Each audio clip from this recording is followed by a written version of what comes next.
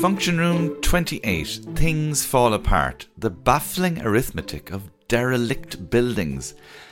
I talked to Jude and Frank O'Connor. They're systems designers who live in Cork in Ireland. That's what they do by trade. But since they came back to Ireland a few years ago, they couldn't understand why so many buildings were abandoned. This episode is not incredibly mathsy. It's more about the absence of mathematics. Why does a country which has a shortage of homes for tens of thousands of people also have tens of thousands of empty buildings falling apart? We learn about embedded carbon, the sneaky reason why you can let your building rot and still make money, and how we might possibly get dereliction right. By ending it, I presume. For listeners abroad, the references here are fairly Irish, in fact, fairly Corkish, but maybe the themes are international, and the message definitely is international. If dereliction makes you annoyed, then at the very least, go for a walk, look up above you, and count. The first question, though, is a simple one. What is dereliction? It's an interesting question, actually, because often we talk about dereliction, but the definition of it doesn't get explained. It can be quite a loose definition.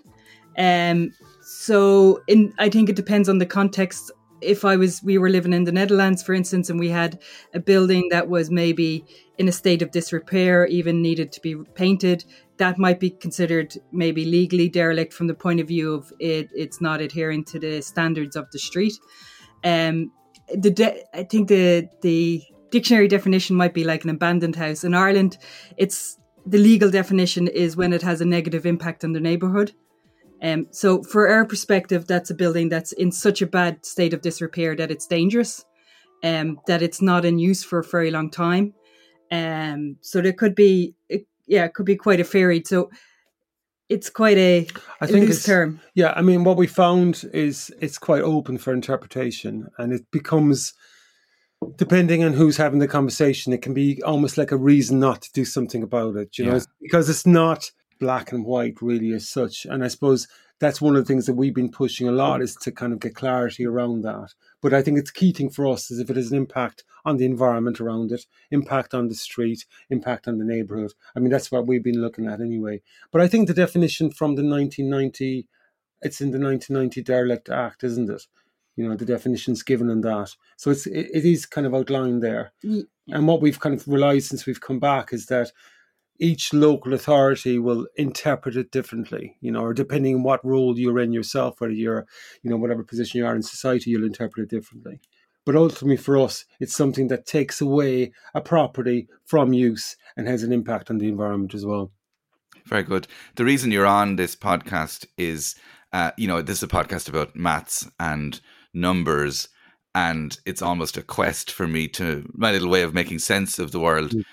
But the thing about dereliction is a house that isn't in use and has crumbled beyond repair, and all of those various definitions, technical and non-technical.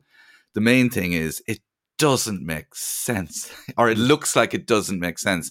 And I suppose in talking about this, maybe we can uncover in the numbers behind it and the economics behind it, that when something looks like it doesn't make sense to like a normal, right-thinking human, it probably makes sense to somebody else. Mm-hmm. Hopefully we'll explore that in this. First of all, what's the scale of dereliction that you can see in a country like Ireland, a small country? So we would consider the scale being at an epidemic level. So, I mean, the official stats say that there's 22,000 derelict homes across the country.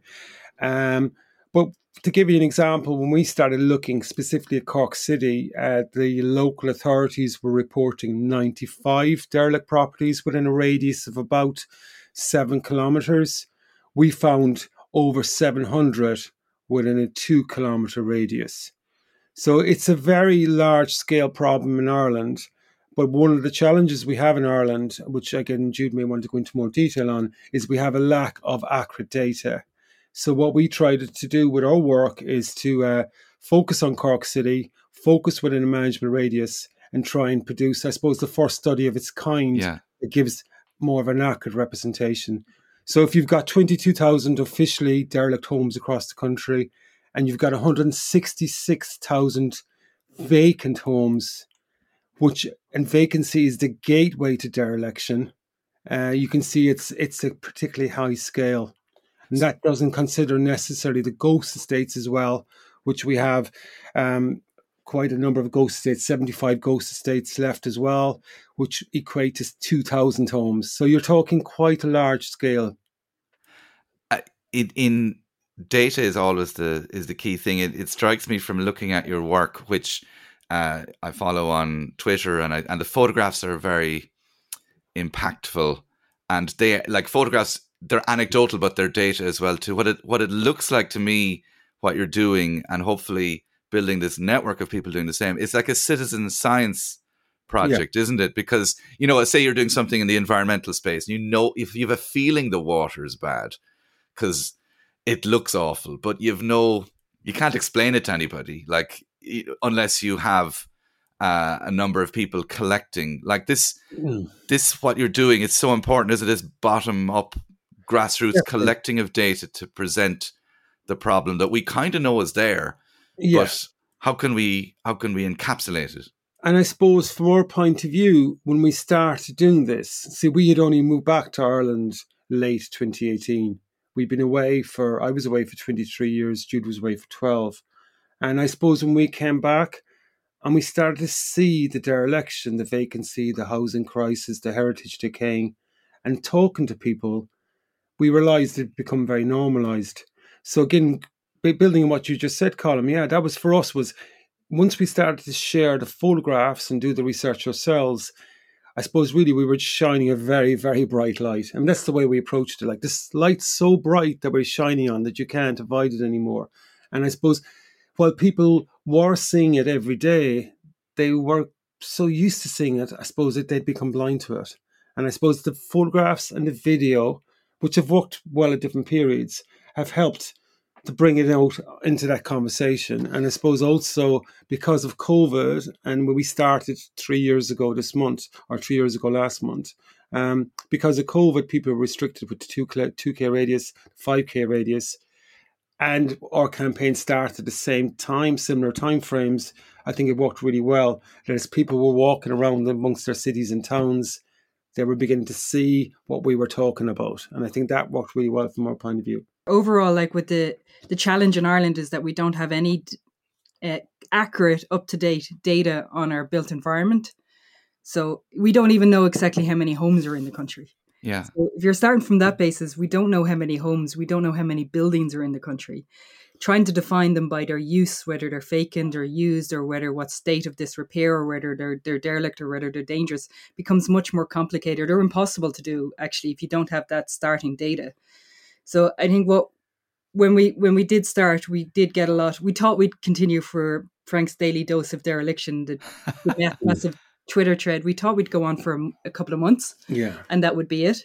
We didn't realize that after a year, we'd still have a backlog of properties that we could have uploaded onto that thread. It just, after a year of doing it every day, it just got too much. But I think what that showed, as you said, it's citizen science. When it's out there, when it's visual, and unlike a lot of other environmental data like climate emissions, greenhouse gases, biodiversity loss, these are very hard to track. They're done on a global scale. They're hard for us to see and to make tangible. Where dereliction is, any of us living in a town or city centre just have to walk out our front door and we see it. So it's tangible. It's something that we can see. We don't realise the scale of it until we start adding it all up together. And I think that's what the thread did, was just within a small 2-kilometre radius of the city centre, very urban, densely urban packed area. We have so many buildings that have been empty for so long. They're now visually a blight on the city. And Google Maps was so useful for us because like we've been living away, we come back, fell in love with the city, fell in love with the friendliness of the people, particularly because we were moving from Amsterdam, which is an amazing city, but you come back to Cork and everyone's chatting and friendly, you walk around. And I suppose we didn't know the city. And we love cities, both of us. We love cities. So we love we will go on holidays to cities just to walk around and explore them.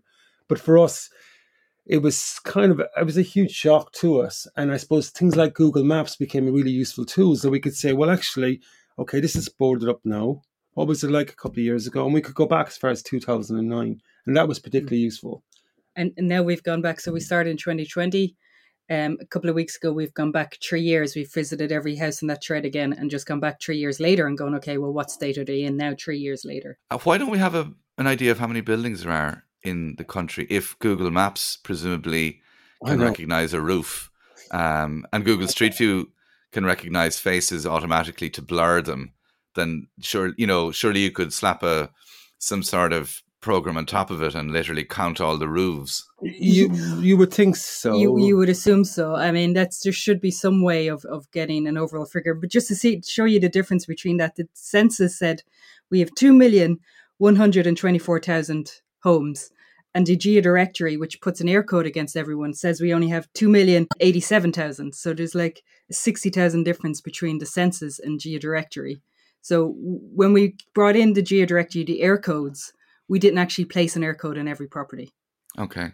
So we started with a failed system straight away, and that causes massive problems then in the data side. And I think we've only realised that. We've realised that a lot of properties that are derelict in Cork City haven't got an air code assigned. And I suppose coming in from the Netherlands, where they're very good on their heritage and their built environment, their architecture, there's accurate data on every building. It's just like everything is mapped out so well so that they can then obviously keep a track, maintain, and all those type of things. And for us, that is a big frustration, isn't it? I mean, we love Cork. We fall in love not just with the city, but the architecture, the heritage, but to see it, to be honest, Columns, to see it crumbling to the ground is heartbreaking every day. And that's the reality. But the foundation for all of this has to be a solid set of data and build from that. And then you can put your maintenance strategies in place. You can do everything around that.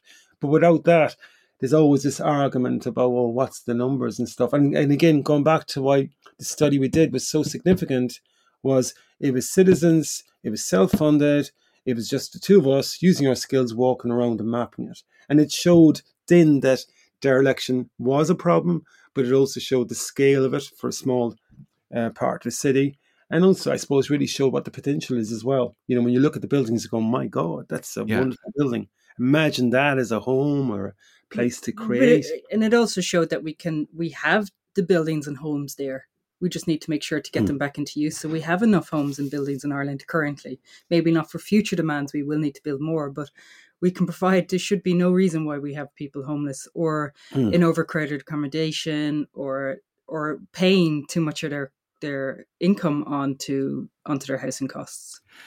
When I was growing up, dereliction was often just mainly ascribed to a cottage in the middle of nowhere, and somebody had died, and then the children didn't know what to do with it, and so there was the inertia around it would be understandable because it's bound up in emotion, location, viability. But you're mapping an area in what we proudly now call the second largest English-speaking city in the EU. What are the inertial forces which make no mathematical or economic sense that buildings through the historic centre cannot be refurbished? What's going on there? I don't see any reason why most buildings can't be refurbished. So depending on what way you look at it, it's economically viable. It may not be financially viable on an individual level when you're looking at profit margins. But when it comes to the overall true costs of renovating existing buildings, providing either homes or creative spaces or community spaces, there is an economic necessity there to do that, and there's a massive demand in all our urban and city centres to do that. I think there's a cultural issue in Ireland still around dereliction. We seem to have a preference to culturally preference landowners over people who maybe don't own land, and that goes back in Irish culture since independence as much as prior to independence.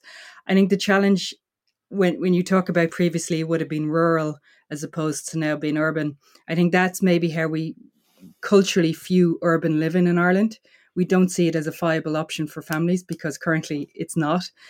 So for instance, here in Cork City, if I want to bring my child to, if we had children, we wanted to bring them to a playground, we'd have to walk nearly half an hour to get there. That's unviable in a city centre. As opposed to when we lived in Amsterdam, they were literally outside our door. every corner or every square would have a small playground or a place where children can play and be free. So that it's not urban spaces, whether it's small towns. I think it still ends up with sometimes families leaving properties derelict because they don't want to live in these urban environments, and so they go live in suburban areas or in rural areas to have their bigger houses, which is all then car dependency living as well. So I think there's those cultural elements involved in it. Yeah, as I think that's definitely. I mean, for us coming back, that old against new, and we were living in cities abroad for decades, and we love being close to everything. We don't own a car. We rent one if we need one. We walk, cycle, public transport. No, that's our lifestyle. It suits us really well. And we'd love if everyone could move back into cities in that kind of environment. But we do understand, like Jude said, that it's not an easy environment to move back into. I mean, because of the traffic, because of the pollution, because of the lack of creches, for example, play spaces, all these key amenities. And I suppose, again, we're coming from Amsterdam, which got this so right. And then you come back to Cork and you see the potential of Cork, two cities built on marshes.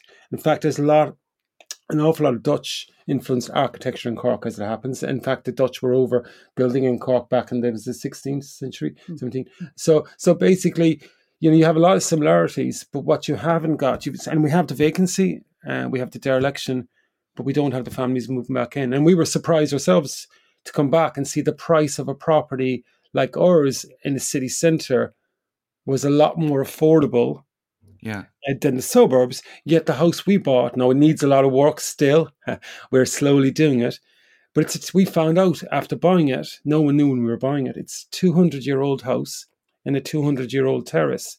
In the Netherlands, you wouldn't be able to get that in a city centre. There's no way you could afford it. So what we value here is quite different. And of course, for Jude and I, a lot of our work is around sustainability, around systems. And for us, and the way research has shown internationally, the most sustainable building is the existing one. So we really need to work in a climate crisis, resource crisis, biodiversity crisis. We need to work what we have.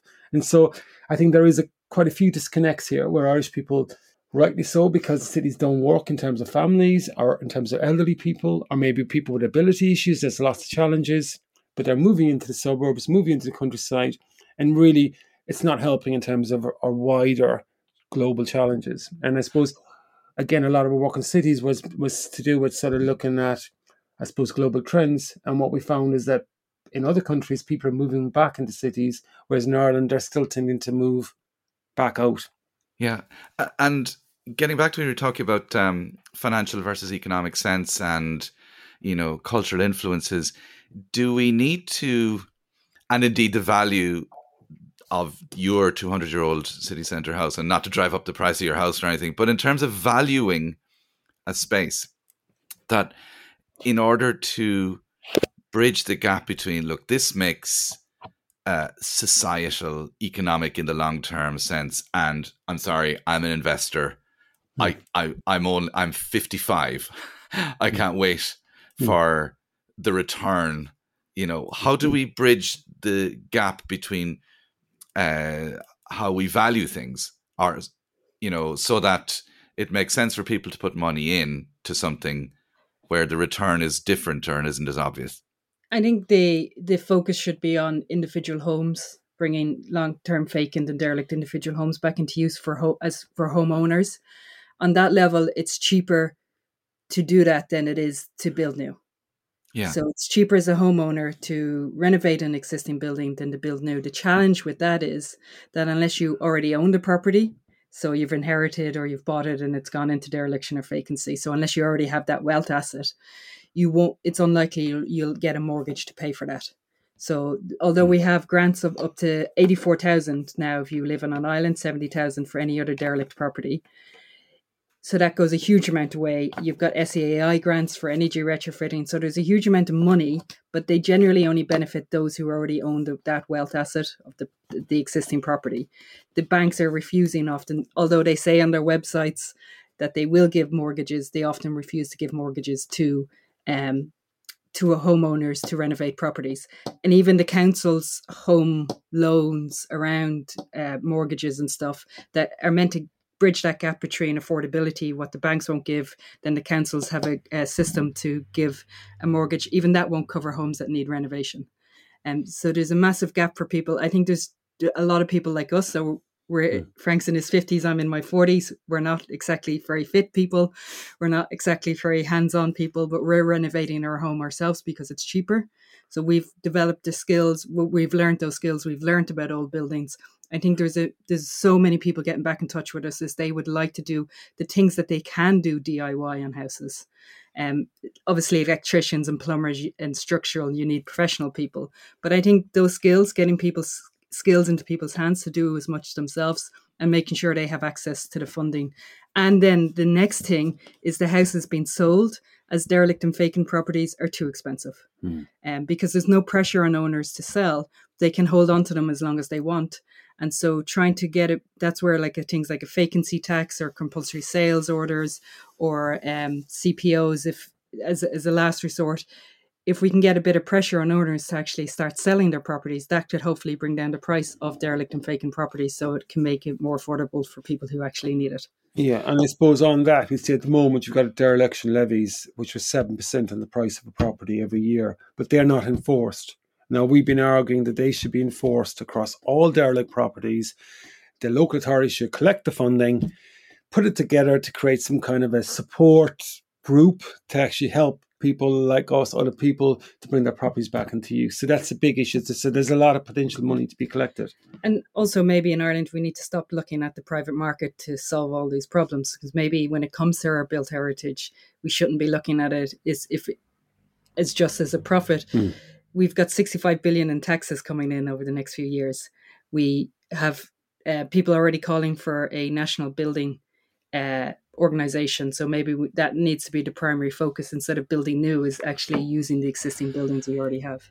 And just on the idea of building new, is there a it's almost like a turn of phrase that we use in terms of what makes financial and effort and heartbreak sense is, just knock it and start again, or it's a money pit.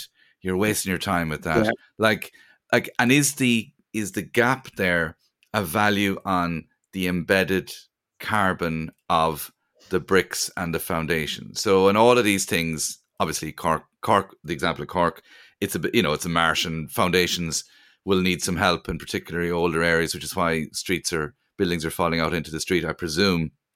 But in general, stuff that's already there, that cement's been burnt in a kiln somewhere, it's at the very least it occupies space. But I still wouldn't know how to quantify the value of an old block that's still there.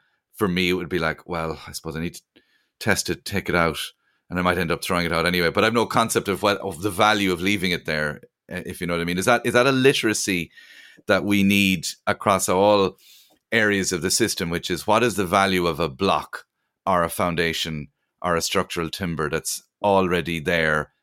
Add on your 30% cost of keeping it there, but still, what is the value of it? Yeah. I think that's a big challenge with buildings, is that there's been so much an emphasis on energy efficiency in buildings and how we operate the buildings, and that is a colossal contribution to our climate emissions in Ireland, is that we're very conscious of that.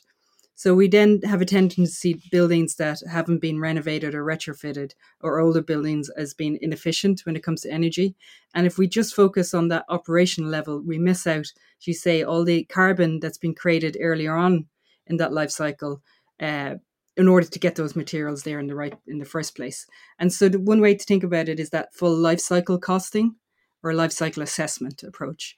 And so where you consider all the carbon that's gone into a material to get it into its existing form. So that's why we say the most sustainable building is existing, is because there's been environmental damages has happened earlier on to get that into existence.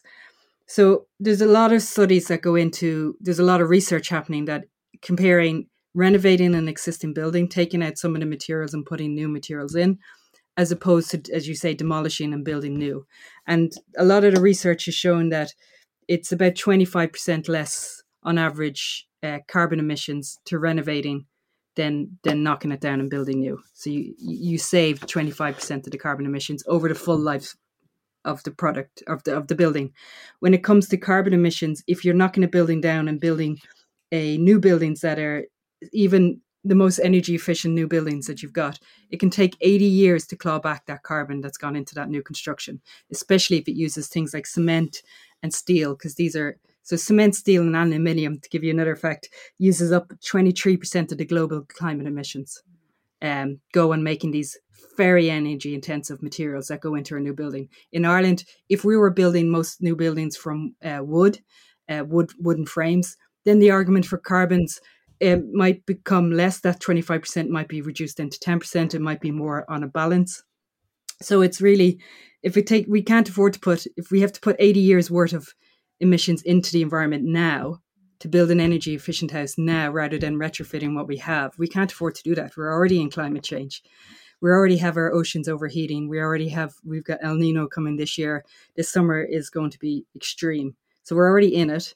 We also, research has shown that using existing buildings as opposed to demolishing and building new can save 57 to 75% of environmental impacts across like around biodiversity, so around other environmental indicators. So it's a cultural thing, but it's also, I suppose, understanding the science behind it, and also understanding that you need to count the externalized costs of a thing, like outside your own little bank account.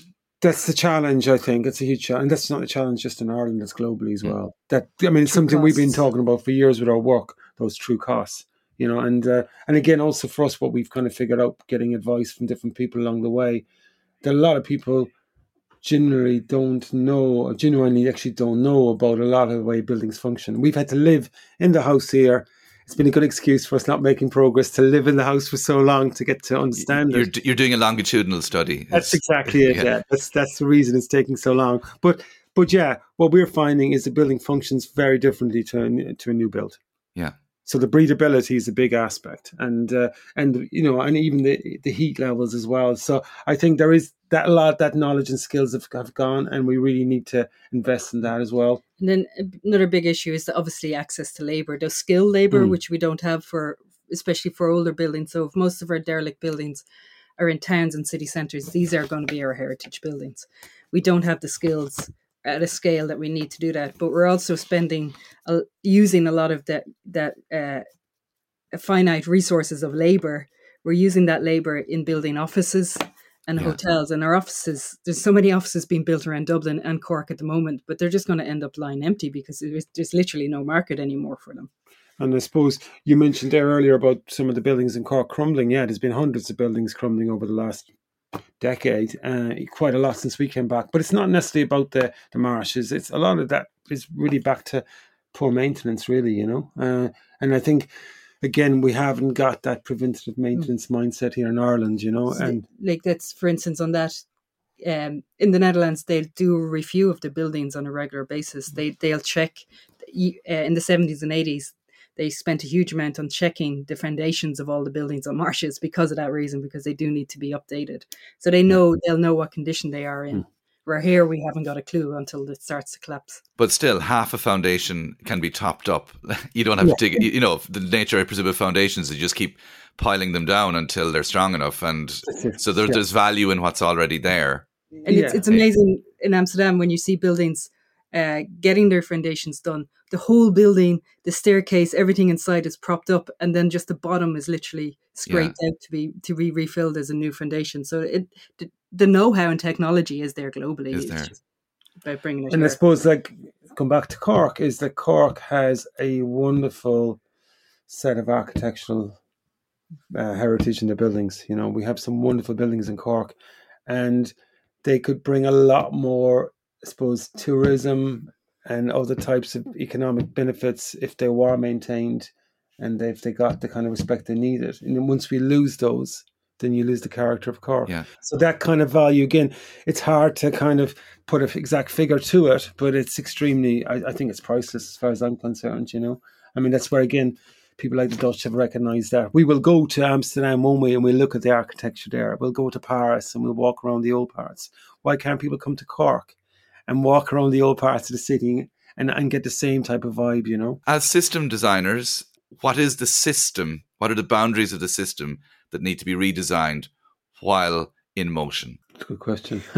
Yeah, I suppose for us as system designers, we look at, I suppose, all the resource flows, all the different parameters. And I suppose if you're applying it definitely to Ireland in terms of dereliction, I mean, we always start with the data. You know, I mean, until we have an accurate set of data, then I suppose that's the foundation. Yeah. And then around that, then I suppose we've looked a lot at the kind of policy mechanisms we need. And I think Jude's mentioned already that we need a kind of there's a shift in culture and there's a shift in policy as well. And the policy toolbox we have in Ireland at the moment isn't very, very adequate. So we look at the system in Ireland and we go, well, it's not, I know these are kind of cliched words, but it's definitely not joined up. Each local authority takes its own unique approach, interprets things differently. So for us, it's kind of like, if you want to connect it all together, you want to have a joined up data approach, you want to have a joined up strategy across the country, and then you want a much more extensive toolbox of measures, which includes things like Jude hinted at there, compulsory rental, compulsory sales, so I suppose that's kind of our... So I suppose there's three main things that need to change on a systems level in general, and that's the policy level, which you're outlining. We need policies that reflect the preference of using our existing buildings, and maybe saying that it's not acceptable for owners to leave buildings empty any longer when there's such a need for it, and especially in urban areas. We need then the individual, the citizens or culture change. So us as citizens need to stand up and say, okay, this is no longer acceptable. I shouldn't have to risk my life when I walk down the streets of my city through the risk of buildings falling on top of me. I also then, as a citizen, maybe takes more responsibility in learning those renovation skills, for instance. So there's the policy, there's the citizen level, and then there's the industry level. And in Ireland, we have when it comes to, say, buildings, we have, for a lot of our, say, insulation materials and stuff that we have to import because we don't produce them here. So we don't have the industry that supports that renovation here, and especially for older buildings or for non-toxic materials. So we don't have a system that works. We have a forestry system that isn't biodiverse and isn't using native forests. If we had a forestry systems that combined with wooden construction, that combined that with the likes of wood fiber insulation, we could have a whole bioeconomy that was fair, was sustainable, was biodiverse, and would be climate neutral than our current system. So we have that industry system also needs to change in how we act. So they're the main three things. Yeah, I mean, I suppose it's quite a big ask, but we also think it's very possible as well. I mean, well, it won't happen if you don't start. I suppose that's the first thing. Yeah, that's it. But I suppose you have to recognise that it has to happen first. That's it. And I think that's the kind of challenge that what we're seeing, isn't it? There's a kind of I suppose there's always cultural resistance to any kind of change. And just on cultural resistance and all that, is there a nefarious opposition? Like, does it make economic sense for a evil Lex Luthor type to let cities crumble and hollow out from the inside for some unspecified benefit to bad guys? I suppose does it make numerical and mathematical and economic sense for a set of bad actors such who don't give a shit about humans, So I think, unfortunately, on an individual level, it can make a lot of financial sense for someone to speculate and hoard property. So if we had a look at some properties that were just small terraces, 2 up, 2 down, so no major developers' plots, but small terraces go up that are derelict, that have been derelict for a long time, we're going up in value about 20k a year. So even just sitting on a property, doing nothing with it, because the shortage of housing everywhere, and because land and property is finite, there's only a certain amount of it, you can't add to it. Those property prices do rise every year, and they are rising every year. So there is financial value or financial return for people to do that. When it comes to, then that's on an individual. So say if someone has a bit of cash and can pay 200k for a property and then just leave it there, it goes up in value, they don't have to bother doing anything. Then there's your bigger players, as you say, the Lex Luthors of the world. There are, unfortunately, large organisations in Ireland, Irish organisations, foreign organisations that buy property, that get multiple planning applications on them. Let it lapse, go again for planning, let it lapse, go again for planning, sit on the property, then claim that it's unviable to do anything, even though they might have spent a huge amount of money on that land in the first place. With Ireland having the highest land values in Europe, yet we have the least densely populated country, that makes no financially, that makes no economic sense. Like in a market sense, that makes no sense. We have all this land, it's not being used, but it's the most expensive in Europe. So there is. I mean, Cork has got what we call dereliction wastelands. So if you walk around Cork City, there are blocks within the city which have very high percentage of vacant and derelict properties, which are clearly someone's got some long-term plans, and they've been that way for a long, long time. And we spoke to a few builders, we've spoken to some smaller developers, and, open conversations where they say, look, guys, we might be on the other sides of the fence in this one, but why would we do something with the sites? Why would we spend money on that, get a return of maybe 20% if we can get a return of 15% by doing nothing? And that's the feedback we've got. So there is that kind of. And the challenge is, the longer you leave that going on, the more that will escalate, because the demand for housing will increase. So the longer you leave that ability to sit on land, that means it will drive up prices for everybody else. And then the motivation to sell or do anything with that land is reduced because their property's going up. And also, if you don't place any economic value on the sustainability of doing something with it, then that doesn't feature in any balance sheet. So all you see is money in, money paid for land, money out, the amount you sold it for, costs, little bit of vacant property tax, but nothing. All built in, all fine, still makes sense to do nothing. You may be even able to offset some of that against your taxes. Just to finish up, where have you seen undereliction? Those little chinks of light where places that you saw on your return are now homes. Does that happen? Absolutely, yeah. No, there's been some that have been quite a shock to us, as in we thought the building was unable to save it, and they've actually been brought back into use. So there's been a few where like, oh wow, if they can do that there, then it really shows what's possible. There's a lovely curvilinear Dutch style piece of architecture in Blackpool that was derelict for decades, and that's been restored wonderfully. I mean, there's in Shandon, not far from where we live here, there was once like an old builder's yard come garage, which has been basically what they've done wonderfully is they've retained the external walls for the Cork sandstone and the Cork limestone, and recognising the value of those materials to the city in terms of heritage, and they've built two wonderful homes inside it. So there's been great examples. I mean, the city authorities working. Who did work on the one in Shandon Street? The renovation of the old. That was the council directly. Council directly did that one. Yeah. And Peter McFerry Trust are doing a lot of, especially when you see old warehouses and stuff that they're converting into lovely homes. Yeah, there's one done recently on Henry Street in Cork as well, which is done by Peter McFerry Trust, which was, like I said, an old warehouse, and they've converted that. So there is definitely, and I suppose, I think when we do share the good stories, people get. It's good to have positive stories as well. So there is that shift. I think. What do they do right then? The bits where is that just circumstance? Somebody who's been sitting on it having an attack of conscience. Somebody dying. What frees up the inertia? Have you seen? Is there any common theme? I think in some cases it might be the council CPO and owning buildings and then directly renovating themselves. Peter McFerry Trust obviously do a lot of work in trying to get owners. I'm not too sure if they sell their buildings to them or what way that works. But I suppose what's consistent across those, except for that houses in Shandon, is generally the lack of profit motivation. So most of the private redevelopments we've seen on a small individual house level, they've ended up going for rent afterwards. So they generally don't sell, but the rent, and that's because the rents are crazy high.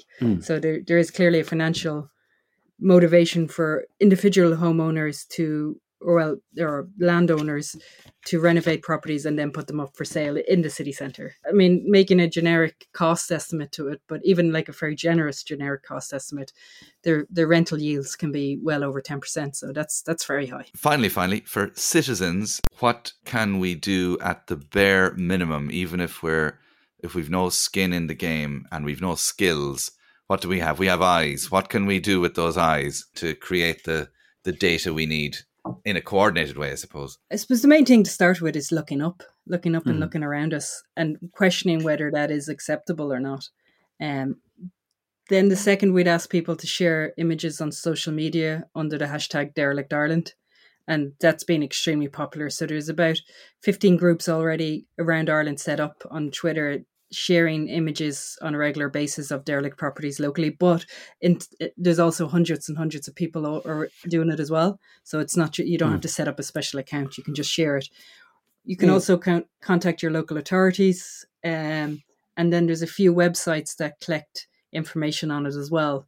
Yeah, I think the key thing is to believe that you have the power to change things. I suppose that's fundamental to all of our work, because we believe people have the power to change things. So you have to be willing to speak up, stand up, and get that message out there. And I think that's the key thing, is not to think you can't do anything about it. If Derelict Ireland has shown anything, it's shown that people on a grassroots level can have a huge influence. If you go back over 3 years ago, Colin, there was no one talking about dereliction.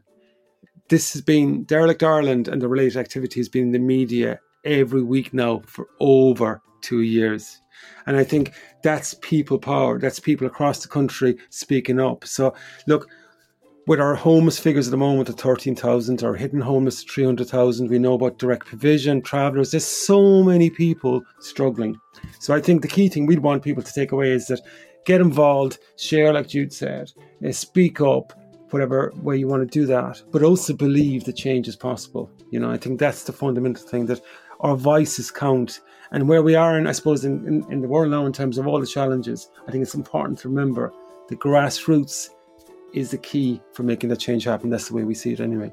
That was Frank O'Connor and Jude Cherry. They are systems designers at anish.ie. That's the Irish for now. Anish is spelled ANOIS. But for the purposes of this podcast, they are the creators and instigators, hopefully, of a movement, Derelict Ireland. Follow the hashtag on Twitter and start your own one wherever you see a suspiciously high amount of biodiversity growing out the broken roof of a house in your area. That's it for the Function Room this week. Like and share, review, let me know who and what you'd like me to talk about. Bye for now.